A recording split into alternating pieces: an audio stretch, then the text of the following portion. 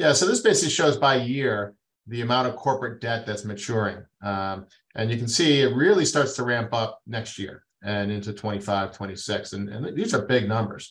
About 800 billion in 2024, over $1 trillion in 2025. So here we have an interest rate environment, at least presently, far higher than when this debt was issued. And this debt either has to be repaid or refinanced. And if interest rates are anywhere near where they are now, we're looking at we're going to see that chart that we looked at a few weeks ago showing the net interest expense of companies, corporate America not really budging. We're going to see that shoot up. It's almost guaranteed in the math.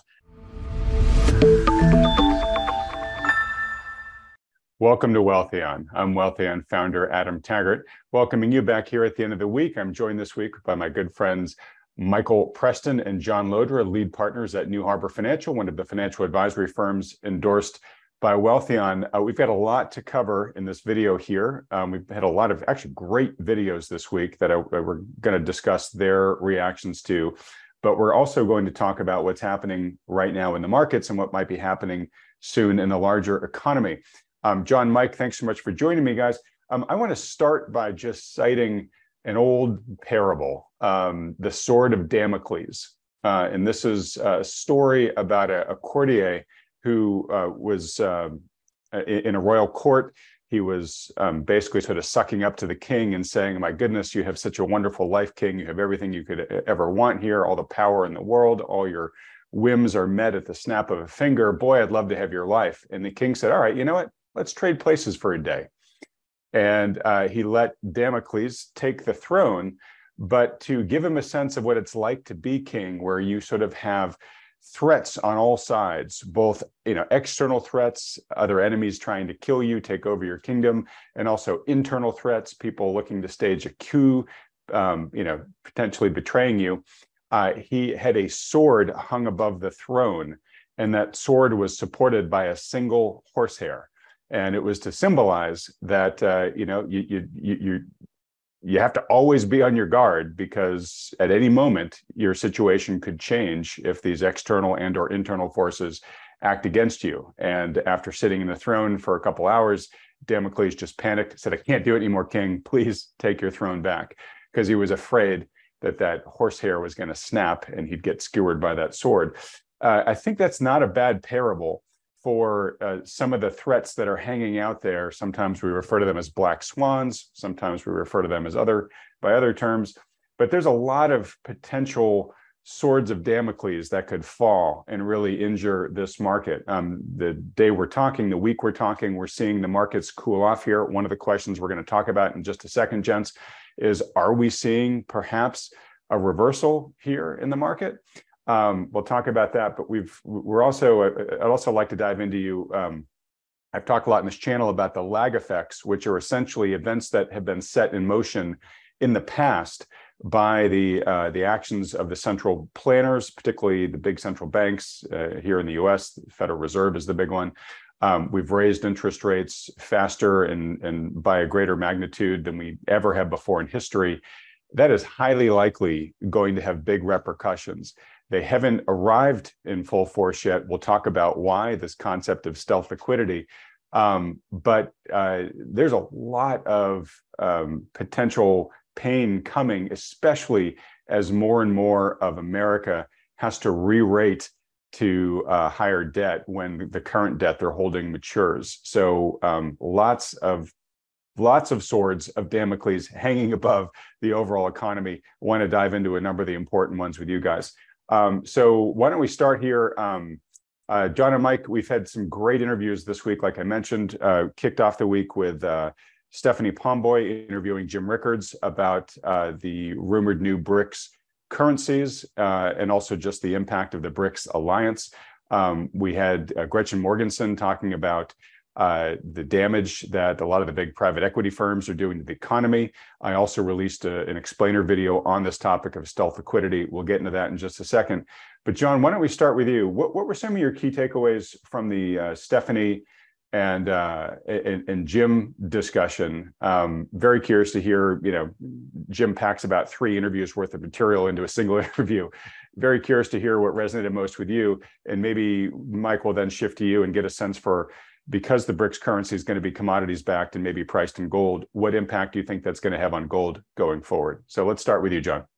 Yeah, Mike and I were chatting offline about that interview, and just remarked how encyclopedic Jim Rickards is about all these things, kind of geopolitical, monetary linked factors. And man, what a fascinating review of all these things that have, we fail to remember sometimes. Mike and I, and what we do here, we're certainly very aware of the big picture, but we have to also have to manage accounts for clients on a shorter term basis without these big, multi-decade type of trends, swaying every decision we make.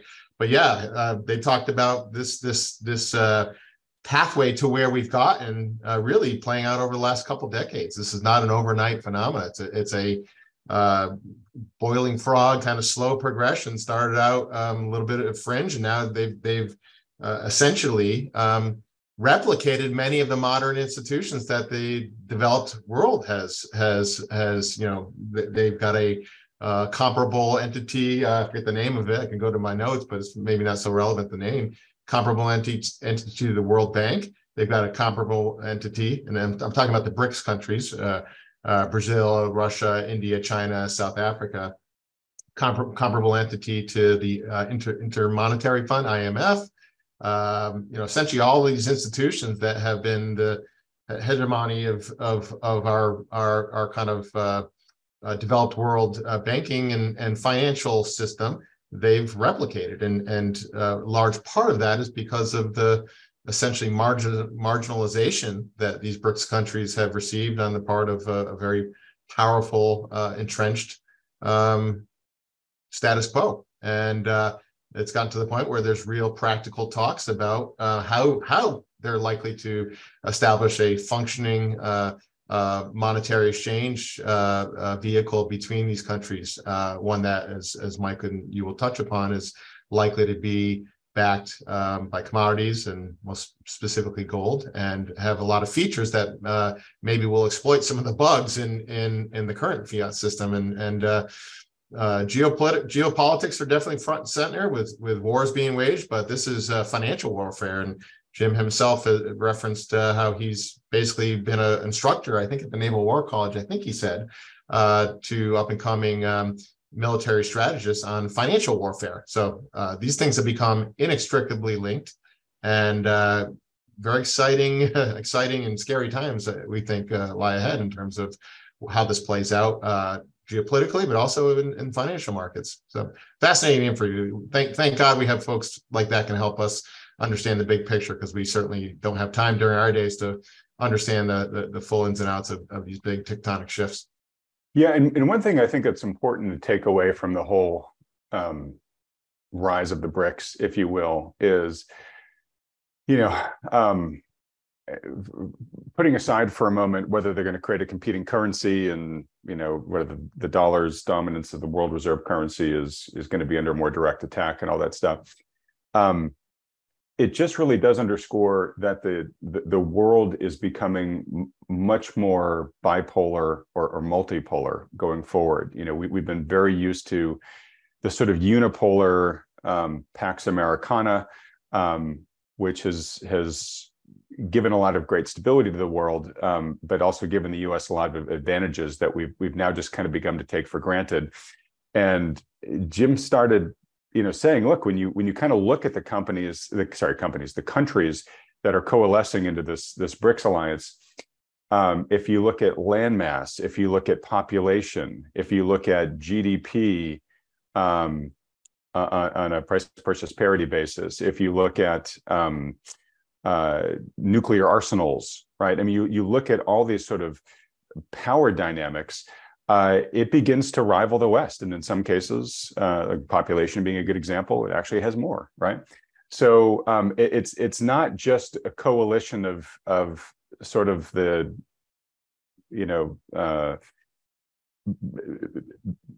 bitter developing world countries that are, angry about the US or whatnot. It is a really substantial force to be reckoned with of companies that are, or countries that are really beginning to enter developed world status. And so one of the outcomes of that, and Zoltan Poznar has written a lot about this, is even if the relationships are relatively friendly still going forward, there's just going to be a lot more demand coming out of this bloc that is going to be competing for resources that the West has really enjoyed pretty unfettered, first access to for the past 50 plus years. And all of a sudden, those assets, those commodities, are going to become what Zoltan refers to as more encumbered, meaning they're just going to be locked up in trade arrangements that are getting struck between these BRICS countries. And the West is going to have to either pay more for them or not get as many of them as it's used to getting. And I think that's just going to be a really surprising in a negative way new development for a lot of the West going forward. And that's even sort of under the better case scenario where everybody's still friendly and playing nice with each other. Obviously, if it becomes more antagonistic than that, and we start having things like trade wars or to your point there, John, financial wars, we could really find ourselves getting matched against an opponent that has a lot more force to push back on us than we've been used to dealing with. We just may not actually have the musculature to really know how to react to that. So anyways, as you mentioned, it's a lot of the discussion with Jim was about a commodity-backed currencies priced in gold that eventually, could really help the rest of the world begin to seriously de-dollarize, at least in terms of its trade and whatnot. So Mike, heading over to you, feel free to add anything onto what John said, but would love to hear your thoughts about what the repercussions of this might be, both for the dollar and the other major Western fiat currency and for gold itself. Yeah, great, Adam. Thank you. I'd like to add a few comments and just fill in a couple places that I thought were important in the discussion. This meeting is going to happen in Johannesburg, August 22nd to 24th. And what I found interesting is that there's 7 formal applicants at this time and another 14 on the waiting list. And as you said, that's 50% of the world population is comprised of these BRICS countries. And on a purchasing parity basis, 54% of global GDP. So it's quite a bit of purchasing power and quite a bit of commerce. And you're right, the United States has taken for granted the status that we have. Rickards points out that during Bretton Woods, John Maynard Keynes wanted a global currency. He didn't really ever want a monopoly currency that the US dollar ended up having eventually. And this is essentially what he wanted. He wanted to have a global currency backed by commodities that would be fungible around the world and used in trade. We didn't end up with that. Instead, we ended up in the next 70 or 80 years with a stronger and stronger dollar-based world reserve currency. And that's given us unbelievable privilege. We almost don't even understand how much of a privilege that is. If we want 50 or 100 more tanks, we just press a button, print the money, and the world has to accept it. And the whole euro dollar system is just immense. Jeff Snyder talks a lot about that in Eurodollar University, but you need a collateral system or a bond market. If you're going to have a world reserve currency, you have to have a bond market to park the savings. If you get $1 trillion worth of dollars, what are you going to do with it? You can't really sell it back to your home currency very easily. That'll affect the currency exchange rates and end up in pretty severe losses in that trade. So what you have to do is you have to have a deep and liquid bond market. That's what the US dollar has. Well, the BRICS are talking about this, and they're probably going to come up with something, as we talked about, that's gold-backed. And Jim points out that he doesn't think this is the immediate death of the US dollar. One thing that our clients and your viewers need to realize is this is not going to happen overnight. You need a deep and liquid bond market. That's probably going to take time. Jim talked about selling bonds to retail people in these BRICS countries to park their savings. That's probably going to happen, but it's going to take years. And the BRICS countries, I think, want the US dollar to exist, just like Jim said, because it provides a deep outlet to transfer currencies into. And but the upshot of all of this is that likely the US dollar will decline in value over a long period of time, say the next 10 years. So, and you talked about the weaponization of the dollar. That's a big deal. All of these BRIC countries have watched what's happened. Essentially, it's a default, like Jim points out. We have taken away principal and interest payments on treasuries. We've taken away Visa and MasterCard in Russia. We've taken away the SWIFT system. So these countries are creating their own communication networks. You talked about a new cable that's being, or Stephanie talked about a new cable. I think she called it a submarine cable, I believe. That's providing connectivity and instant payment systems for these countries. I find that really interesting because also the Fed at the same time launched Fed Now last month, maybe to stay ahead of the game and maybe to keep up with everything that's going on. They've created an instant payment system amongst institutions as well. So, the writing is on the wall. We've enjoyed a fantastic privilege for a long, long time. It's probably ending. It's not going to be overnight. It's a process that's probably going to unfold over a number of years. And I don't see how this can't be positive for gold over time. There's no other element, no other commodity that you can go to that is what gold is. I think Jim pointed out there's, 17 different grades of crude oil, a whole bunch of different types of wheat and corn and, different types of commodities. But gold as a element on the periodic table of elements is always gold. So it's probably going to be gold. And I think gold should benefit greatly from this. And gold, as we speak, is hanging in here at about 1950 in the futures market and still has one of the best long-term charts of any asset out there. If you take a look at the monthly chart of gold on a 20-year basis, this giant cup and handle that has formed over the last 12 years or so is very bullish. It still has to break above 2,000 or even 2,100 before it confirms a breakout from that cup and handle. But when it does, it should be a pretty quick trip up to 2,500, and who knows where it goes from then. So we don't know the future, but that's what it looks like right now. I do think that we're going to have a lot of weakness in the dollar going ahead, and probably pretty deep economic crises.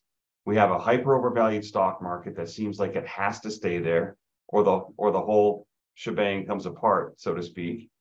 And it's anyone's guess at how long this can go on. All right.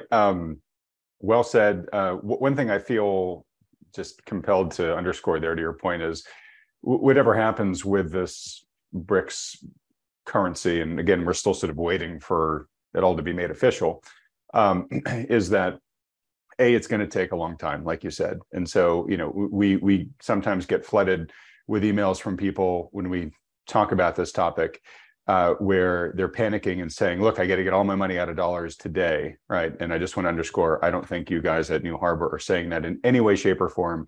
And in fact, and we'll talk about this in a little bit, being long the US dollar or US dollar instruments like US Treasuries may actually be really a good place to be, in the near term. Secondly, too, we should just be cognizant that while I think there's a lot of very understandable reasons why this BRICS alliance is building momentum the way that it is, in many ways, you have a lot of countries that form the heart of it that don't have a great history of cooperation. Some of these countries have been at war for centuries, some even longer than that. So we have to also just sort of, I think, have a little bit of a realist view that, like all new ventures, this one's probably going to have a lot of hiccups and permutations along the way in its evolution here, and it's probably not going to emerge as a massive counterbalance to the U.S. or the Western alliance overnight. Again, I think the reasons that are driving the coalition, the coalescence of this coalition, are real, and we need to take them very seriously. But again, we should just be measured in how much kind of probability we give the timing here, right? One quick point, Mike, just on gold. I believe we've talked about this in the past. Gold, as you said, is hanging in there, right? It's sort of been soft of late, right? It gotten back above 2,000. It's now back to about 1950, which is still a relatively high price for gold. But the mining complex has not performed as strongly as gold has this year. And so I believe, in your guys' opinion, there are some good values to be found in miners right now, and that they're sort of trading at a bit of a discount to the metal itself. And the reason why I just want to corroborate this with you is I checked my portfolio of miners, which, being really transparent with folks, I've been so busy this year, I really haven't been checking it nearly as often as I should. And I'm seeing that a lot of my miners are kind of lagging in there. But I just want to underscore for folks, and this is one of the reasons why the mining complex is such an interesting one. So I have one stock there that has been a 10-bagger. I bought it last year, I think, for something like 35 cents, and it's trading, at least last time I saw it was trading over $4. So what? That's like 1,000% return. Sure wish I had bought more of it, but still, I'm very happy with that return here. And that's one of the reasons why the mining stock complex can be so interesting, because it is levered to the price of gold. And when you have a miner that really pops, it can pop really big. Now, there's a lot of risk in this space, and I'm not trying to encourage people just to go whole hog into miners right now blindly. But it's interesting to see one of these big wins that I've read about for a lot over the years, and finally have one of them happen in my portfolio. Of course, I'm hoping, Mike, that you're right, that gold begins to really get some wind behind its sails here, makes it above 2,100, and then that hopefully brings the metal quickly to 2,500 or so, and presumably that would really bring the whole mining complex to life. So anyways, I'd love to get your corroboration on what I just said there. Are indeed you still seeing kind of the miners trading at a discount, and is maybe this a good time to be considering maybe doing some dollar cost averaging into the space? Yeah, the miners are absolutely trading at a discount, a historical discount. We don't have a chart ready for this. I wish we did, but if you look over time, miners trade at a pretty steep discount sometimes, and at a pretty steep premium sometimes relative to the underlying spot metal. Right now, they're at a very steep discount to gold, and have been there for a number of years, literally almost 10 years. So that's bound to revert at some point. What's going to make it revert is the big question. Well, what's going to make it revert is for the public to sit up and take notice that gold is a real thing. I believe it seems like the public is somewhat asleep on this issue at the moment, particularly with all the things that are pending, with this BRICS meeting later this month, that type of thing. It is just taking its time in this giant basing pattern, as I talked about before. But the mining complex is very, very profitable at these levels at 1950 on spot gold. The cost of extracting the metal from the ground is somewhere around $1,200 last time I looked at the data. And you've had Rick Rule on your program before, and his point, I know, has been get access or give yourself exposure to beta in the sector. If we're right on gold, as long as you've got some exposure to the sector, you're going to do well, particularly if that kind of severe undervaluation relative to the spot metal reverses, or even goes to a premium. This is a process that could move these prices much higher. Just to give you an example, I'll use GDX just because it's the most common ETF that people look at. That's trading right around 30 or so, 29 to 30 right now.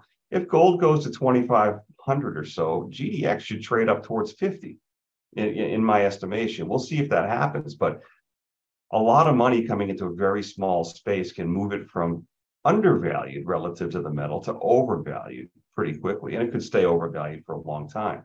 To your point, Adam, about how you're investing, you can also buy individual miners. This is another method. It takes a little bit more stomach, a little bit more courage, a little bit more ability to handle risk, but you could buy a bunch of individual miners, cast a bunch of seeds.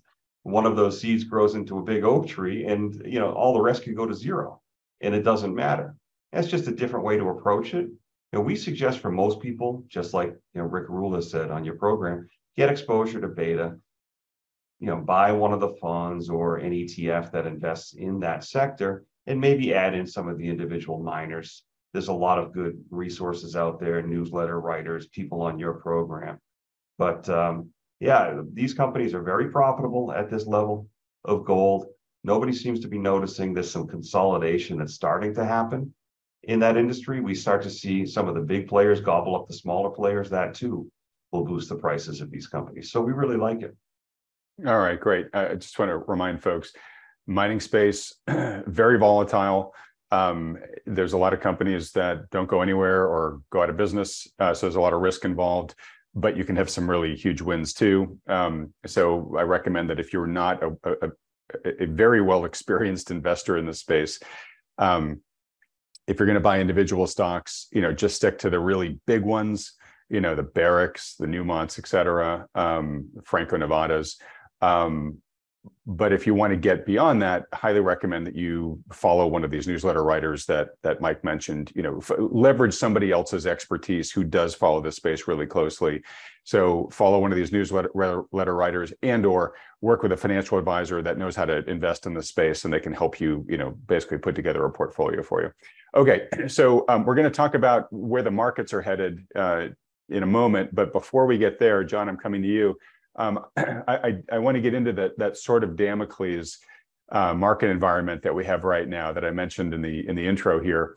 I know you've got some charts prepared, a number of which are just basically showing that we are currently at extremes in a lot of places of the economy, where we're just going, extremes are extreme for a reason, right? They're extreme because they don't last for very long. It's an outlying condition. And so a number of these macro extremes are going to have to revert at some point. So I was hoping maybe you could walk through some of those charts and let's talk about some of the key ones you guys have your eyes on. And, on this channel, I've been banging the drum a lot about the lag effect and how it's eventually going to matter. I think a lot of your charts talk about, they visualize what we're going to see when the lag effect actually arrives. Yeah, I'm happy. I would like to just add a little bit, a brief add-on to the conversation about the gold miners. As Mike aptly pointed out, we absolutely agree with the notion that the broad space, just getting beta to the broad space through an ETF is a great way. The thing we also encourage folks is to understand that they can be volatile. In fact, we have half of our position for clients hedged with pretty robust put options for downside protection from where we are right now. And in a broad stock market sell-off, it's not uncommon for these stocks, despite their undervaluation, to get hit very, very, very nastily to the downside, even if temporarily. So I want to basically paint that proper context. But I'm also going to spill the beans a little bit here. We've gotten asked by many clients to if there was a way we could help them get access to more individual stocks in the space. And one thing to understand about the space is that there's a broad spectrum of companies in terms of their stability and quality and safety, if you will. There's a ton of small gold mining stocks out there that are unproven. They're development companies, very speculative. We think most folks should have no business in those. But we have gotten asked by many clients to, hey, we'd like to get a more curated exposure to the space. So we've been working on developing some strategies, basically to combine some fundamental analysis with some technical tools, but also to provide an income supplement by doing covered call writing against a carefully selected portfolio of stocks. Not quite ready to go live with it, and it's because of the size of the position sizes. It would only be appropriate for folks that had enough to commit to the gold mining space to accommodate the position sizes. And by no means does this render kind of the broad beta strategy that we use for our clients inappropriate or useless. This is kind of a more adjunct to that. But I just want to give a heads up there. We're working on that, and we may have some sleeves that we can offer to folks that have a specialized interest in this that are, we think, going to be a bit novel and a bit different than the broad take on the sector. All right, nice tease there, John. Yeah, yeah. No, I'm glad you guys are doing it, and you've been keeping me in the loop on that, folks. I think this is going to be something that a lot of people are going to be really interested when it goes live. But yeah, John, we're going to get a ton of comments here from folks wanting more details that I know you can't share quite yet. Yep. Well, let's share some of the charts. So yeah, and I'd like to kind of revert back to many of the conversations you've had, Adam, and the one that you had just a couple of weeks ago with Lacey Hunt, Dr. Lacey Hunt. Lacey always comes with a very pragmatic data and perspective, and as much as we want to see instant translation of things we see in the data immediately kind of translate to, hey, we're in recession. That's not how things work. There are the very sloppy transmission mechanisms that have lagged effects, and we've talked about it ad nauseum on this channel, but it doesn't change the facts. And Lacey, for example, said oftentimes it's maybe a 7 to 9 quarter lag from when the financial cycle peaks, which we kind of are calling late 21, early 22. So that would put us right into that sweet spot now over the next couple quarters here as to when the lagged effect of some of these things start to take hold. Now, one area of puzzlement, and we've talked about this a few weeks ago, I think we had some charts that showed the net interest expense of corporate America has barely gone up, even though interest rates have gone up. And a big part of that is because corporate America smartly, CFOs doing their job, smartly refinance debt and maybe put too much debt on, in our opinion, at very, very low interest rates over the last bunch of years. That's what they are paid to do, frankly. But the devil's in the details as to when that check comes due. So I'm going to share a chart here that Goldman Sachs put together that basically shows the profile of maturities. Can you see that okay? Yep, see it just fine. Yeah, so this basically shows by year the amount of corporate debt that's maturing. And you can see it really starts to ramp up next year and into 25, 26. And these are big numbers. About 800 billion in 2024, over $1 trillion in 2025. So here we have an interest rate environment, at least presently, far higher than when this debt was issued. And this debt either has to be repaid or refinanced. And if interest rates are anywhere near where they are now, we're looking at we're going to see that chart that we looked at a few weeks ago showing the net interest expense of companies, corporate America not really budging. We're going to see that shoot up. It's almost guaranteed in the math. And of course, there are some companies that have cash hoards. They could use some of that cash to pay down debt, but the amount of debt that has been taken out over the last bunch of years has just been eye-popping, and much of it without the kind of typical protections in the debt that debt investors have normally required. Let's look at the household sector here, or the broad, looking at loans from the consumer standpoint. This is a chart I came across, put together, using money data from the New York Fed and Equifax, basically showing delinquencies, percent of balances delinquent by loan type.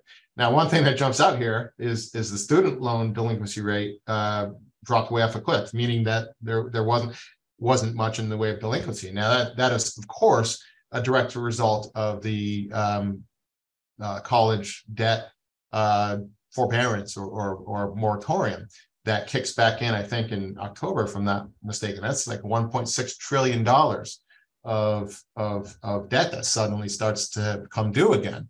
And we're already starting to see corporate bankruptcies notch up.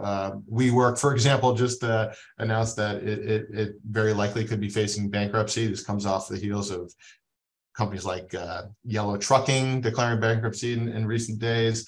We're starting to see some of those cracks that have been delayed as this impulse of higher rates has slowly but surely worked through the machine of the economy. One other chart we want to show here is one that Mike and I were talking about this morning. We wouldn't do a database discussion justice if we didn't pull in a chart or two by John Hussman, because he puts great stuff out. This is one he put on Twitter just today. And basically what this shows is a couple things. So the maroonish line here, the one that ends right here, that's basically the unit labor cost of corporate America over the GDP deflator. And that's on this axis right here, inverted. And then the other one is basically the profit margins, non-financial, so non-bank corporate profit margins. Now you can see those typically track pretty tightly in a competitive, capitalistic, well-functioning economy. Those things should be competed into line with one another.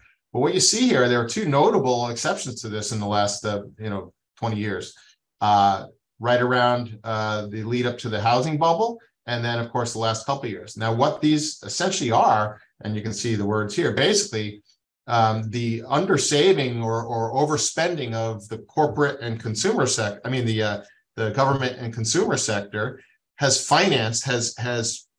resulted in a windfall to corporate America that can only be sustained if the deficit spending of government and consumers can be indefinitely maintained. So this was basically consumers taking cash out. Remember those things called cash out refinancings? Yep.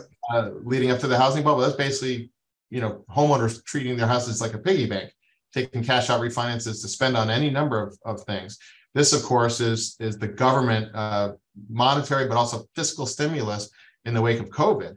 And basically it's created corporate profit margins that are way out of whack compared to history and way out of whack compared to the underlying labor unit costs.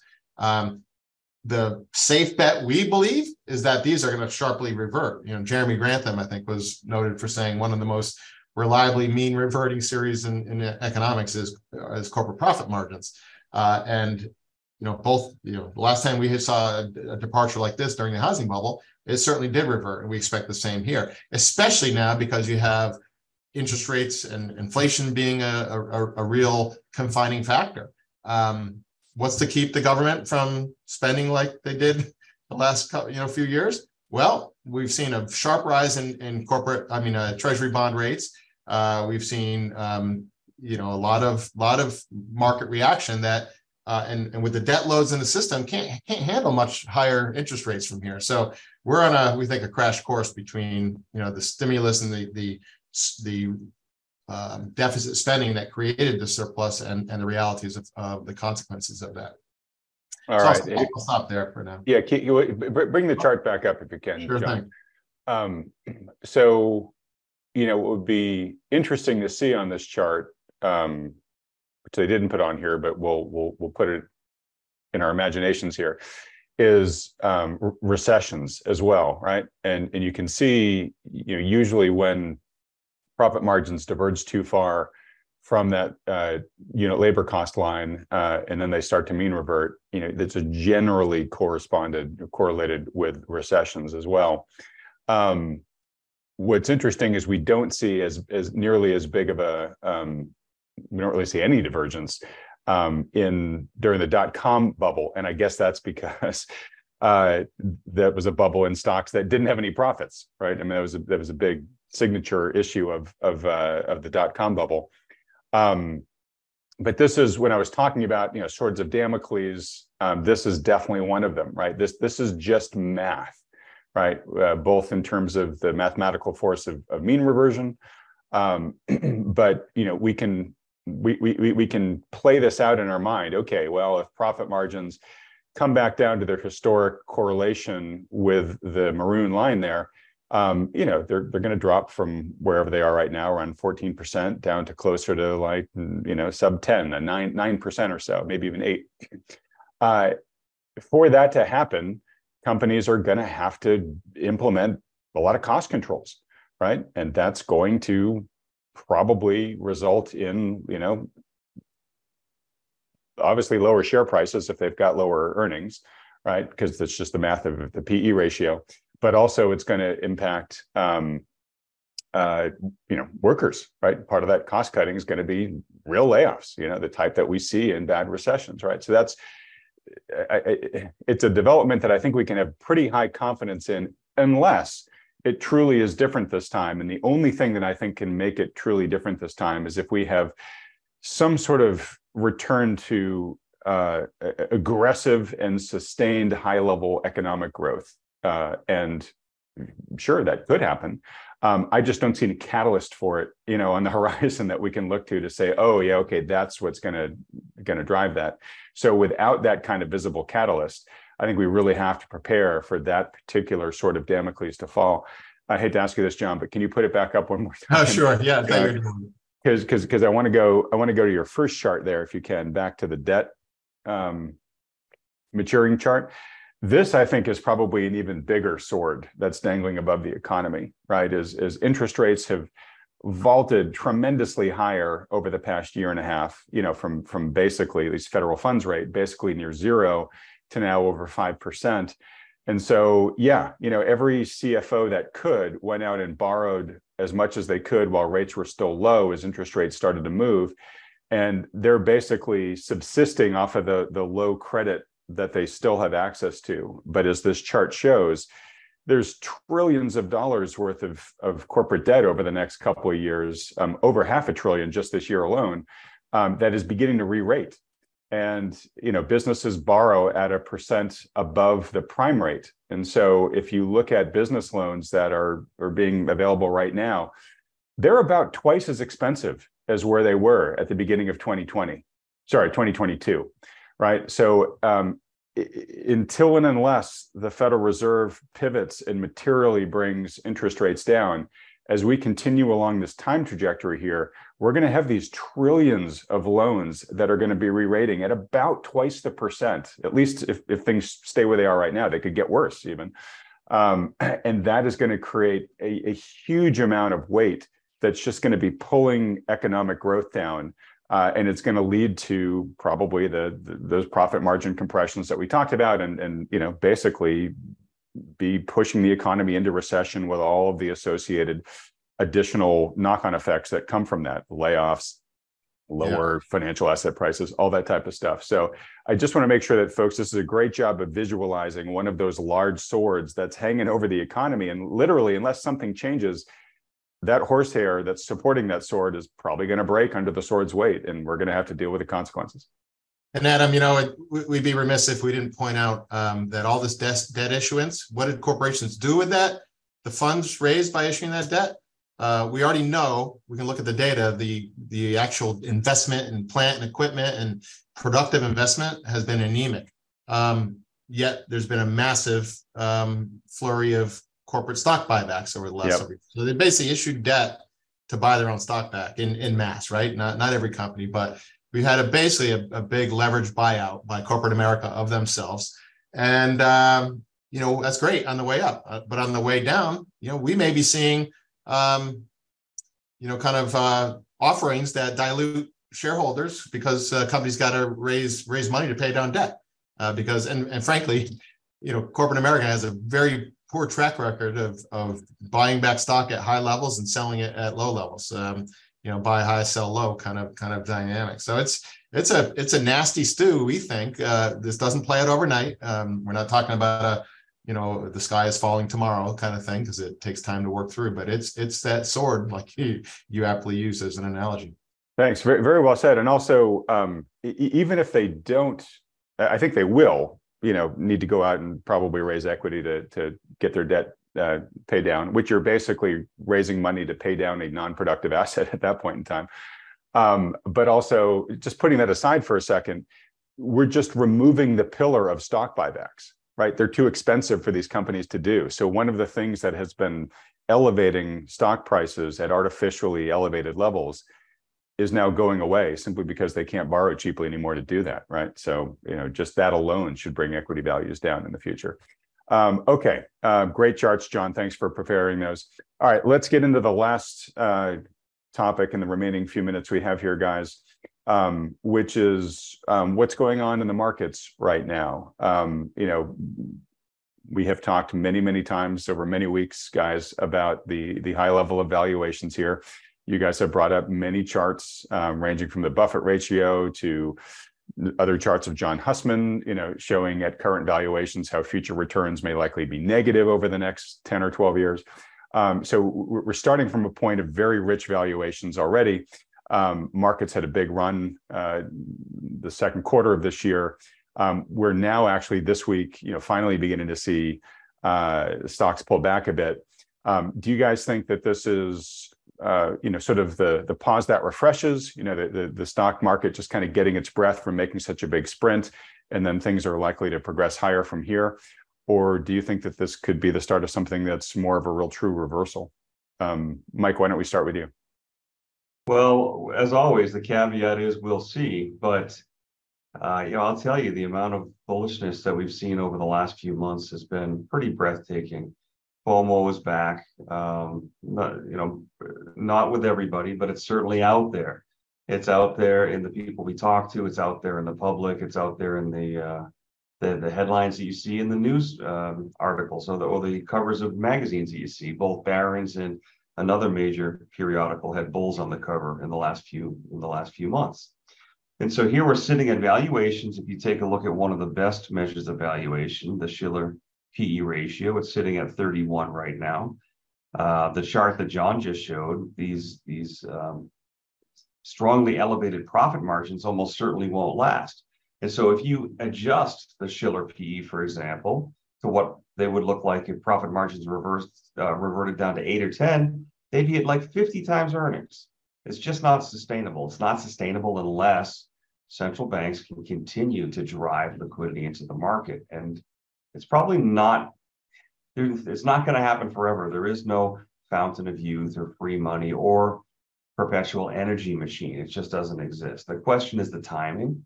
What is going to be the spark that causes the whole thing to change? Nobody knows, but we've seen a lot of over bullishness. We're still in what I think is a bounce from the ultimate high. We'll see. I may look pretty silly down the road if I say this, but I still think the high was January 4th, 2022, a year and a half ago. Here we have been on this big bounce. We still haven't taken out the highs, and yet it seems to me that people are even more bullish now than they were back at those highs, if you look at a lot of different measures. It's typical behavior in bear market rallies. So we'll see. We have some of our short-term indicators starting to reverse down, causing us to take some caution, or at least view things with caution. Not all of them, but some of them. And taking a look at the S&P here, we're in a down day at the moment. We'll see where we close, but if we close below 4,400 on a daily basis, and we're right around 4,450, I think right now on the S&P, we're going to leave a string of days above a so-called island reversal. And we've looked at these things a lot over the months and years, and none of them have worked out, right? At least on the bearish side. It seems like every indicator or support zone has worked on the bullish side and none on the bearish side. But that's what happens when everyone kind of falls asleep and really doesn't believe that downside can happen. That's what I think we're living through right now. Nobody believes that the market can go down. Even the most bearish people out there on Wall Street have had a hard time sticking with this. And I saw a chart recently, we don't have it ready, but saying even the most bearish strategist on Wall Street is like net 1% long. So nobody's really short at the moment. So we'll see what happens. We got to close below 4,400. Our main indicators reverse down. We could see a pretty surprising move. Nobody expects that during August. Everyone thinks, well, October is the bad month. We're in the lull of summer. Don't worry. But that's kind of what makes it so unique here. Nobody's worried. At the same time, we've seen VIX, the volatility indicator, go from 12 to 18 or so very quickly. That's a huge jump. It's back. Yeah, how significant is that? Here. It doesn't happen that often. I don't have numbers to really, to prove how rare it is, but it's rare. That's nearly a 50% jump in the VIX in, a week or two. So if I had to guess, it probably doesn't happen more than once or twice a year. So a lot of those times aren't relevant. A lot of times in the past, those have been good buying signals. You get a spike in VIX, jump in and buy the market. It's worked. One of these times, though, it's actually the breakout of the VIX. Buying the dip doesn't work anymore, and you get that elevator drop in the market that we've been expecting. So, we'll see. Right now, support zones in the S&P are right around 4,200 to 4,300. And so we get a little bit of a surprise follow through here, maybe even today. Then we could take a pretty quick trip down to 4,200 or so, and then we'll see where we go from there. Okay. Adam, John, I can pull up a couple of quick charts to add to what Mike just said. So sure. let's look at a VIX chart just to put it in context. So this is a chart of VIX, is a monthly chart. So here we are. We're right around 17 right now, 16 and change, I guess. Still very, very depressed here. Obviously the big spikes here are associated with major events. This was the 08-09 sell-off. This was the COVID crash in March of 2020. Right around here is, was in the low to mid 30s during the bottom, at the bottom of October, the October low of last year. So we're certainly not extremely stretched. If history's any guide, there's way more upside ammo here for the VIX to get a little bit more spooked. And this has implications in a lot of different ways, including options pricing. There's been a lot of talk about how cheap it has been recently to buy put options to protect downside. That has been the case. But with that spiking, that basically translates to higher costs to hedge. And that's why, doing things like selling call options to bring in premium to finance hedges is one very good strategy, especially in a heightened volatility market, and that's what we do quite a bit of. I wanted to also just share another another chart here to illuminate some of the short-term indicators Mike's reference that we look at. So this is one here. This is a chart of what's called the bullish percent of the S&P 500. And quite simply, what a bullish percent indicator is, it basically represents the percentage of stocks in that index, again, in this case, the S&P 500, that are on what are called point and figure buy signals, okay? It's a sentiment indicator, not so much a timing indicator, and it's also a contrarian thing. When this gets above 70%, it basically historically has represented a very good signal that it's time to be contrarian. In other words, don't jump on the bandwagon and on the market. It just turns out, however, over the last couple of years, this actually has been quite a good timing indicator. And I don't want to project that this is foolproof going forward. But if you look at any time that both percent got above 70% over the last couple of years here, it signified at least a near-term top. Whether or not we see this fall through again, again, our take is that this signal going, reverting back down is one to be heeded, and does speak to the likelihood for some air pockets below here yet to come. But we'll take the evidence as it comes, and this is just one of many indicators we'll look at, but just to give folks a bit of a taste for some of the things that we look at. Yeah, it's a really interesting chart. I know it's only recent that you're basically only going through from 2022 on there, but every time over the past year and a half that we've had that reversal there from the highs, the market's then corrected downward. So you kind of have to ask yourself, okay, if that correlation holds true, if I don't think that's going to happen, you have to have a pretty good rationale for why it's going to be different this time. All right, interesting, super fascinating. Thanks for bringing that chart up. We're going to have to wrap it up here, guys, in just a few minutes. I'd like to just get your guys' reaction to the explainer video that I put on the channel yesterday that talked about Mike Wilson's commentary there on why the much anticipated recession of 2023 hasn't materialized, right? Very understandable question for folks to be asking. And Mike seems to think that a big reason for why it hasn't happened yet is because it's actually gotten pushed off by what he calls the stealth liquidity that's coming on the fiscal side from the administration with the incredibly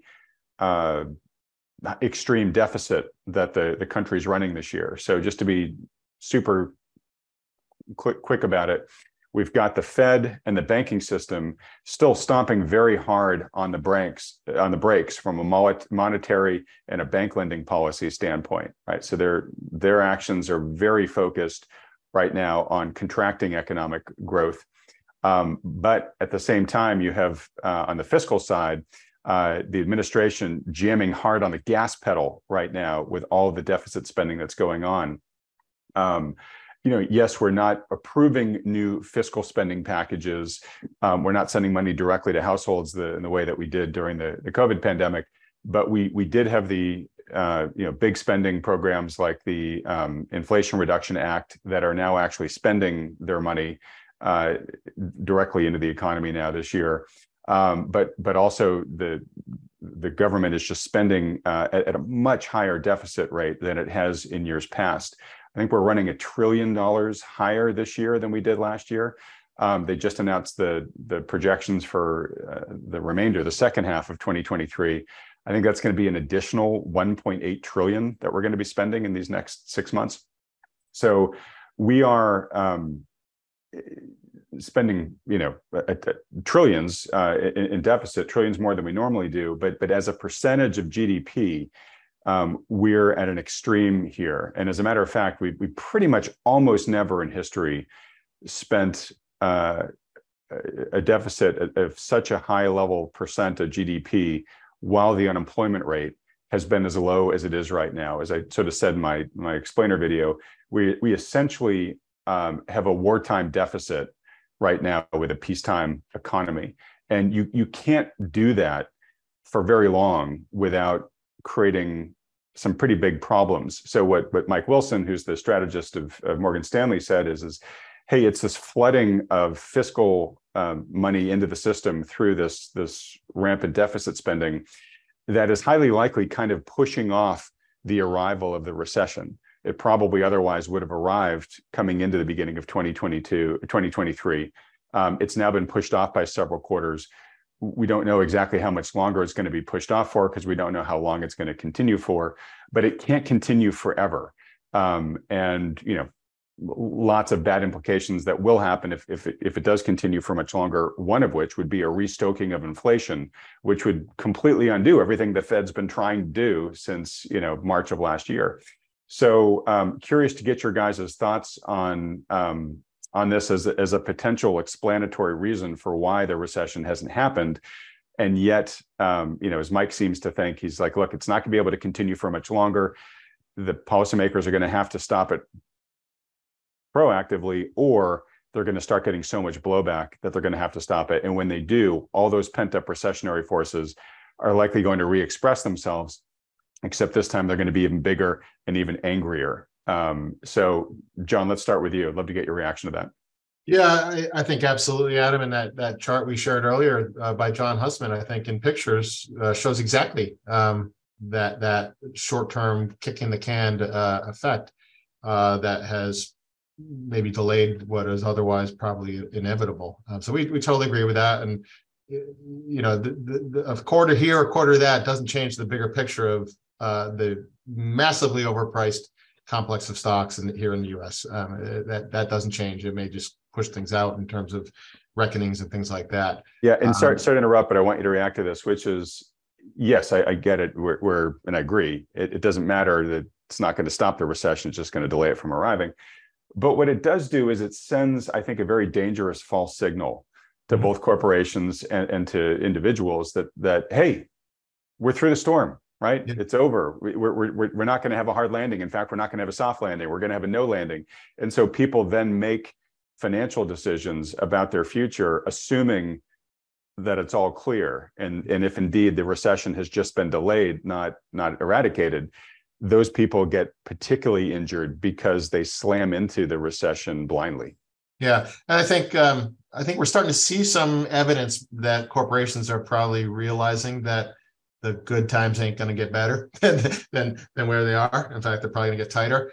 Just in the last, just today, I saw I think an announcement, earnings release or something by I think it was ZipRecruiter. They're basically a recruiting firm to fill job vacancies and things like that. And it was pretty ominous.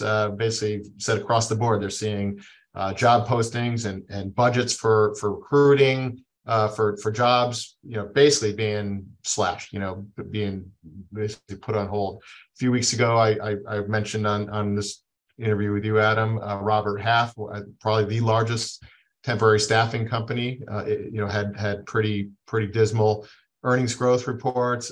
It speaks to, I think, and I think that the recent JOLTS jobs report spoke to this as well. Maybe we haven't seen the mass layoffs or the firings and this or that or staff reductions, but there certainly seems to be evidence of belt tightening and battening down the hatches in anticipation for perhaps more draconian measures needing to be taken as this kind of fat gets burned off from all this temporary stimulus that is flowing through the system. Yeah, I actually did a Twitter Spaces last night where I just did kind of a Q&A with folks, and there were several people that gave kind of boots on the ground stories of how they're seeing lots of cost cutting either at their companies or there was one person there whose company kind of they provide a lot of financial advisory and legal advisory services to companies that are finding themselves in financial straits, and they said their business is booming because they have a lot of companies that are beginning to enter into that territory. All right, well, look, gentlemen, wonderful as always, folks. For all the reasons that we've been talking about for this past hour, highly recommend, as usual, that most folks watching this video don't try to navigate the road ahead alone. Work under the guidance of a good, seasoned professional financial advisor who takes into account all the issues we talk about here. Many don't. If you have a good one who's doing that for you, building a personalized portfolio strategy for you, and then executing it for you while keeping you well informed, great. Stick with them. Those people are very, very rare. If you don't, though, if you'd like a second opinion from one who does, perhaps even John and Mike and their team there at New Harbor Financial, then consider scheduling a free financial consultation with the advisors that Wealthion endorses. To do that, just fill out the very short form over at Wealthion.com. These consultations totally free, don't cost you anything.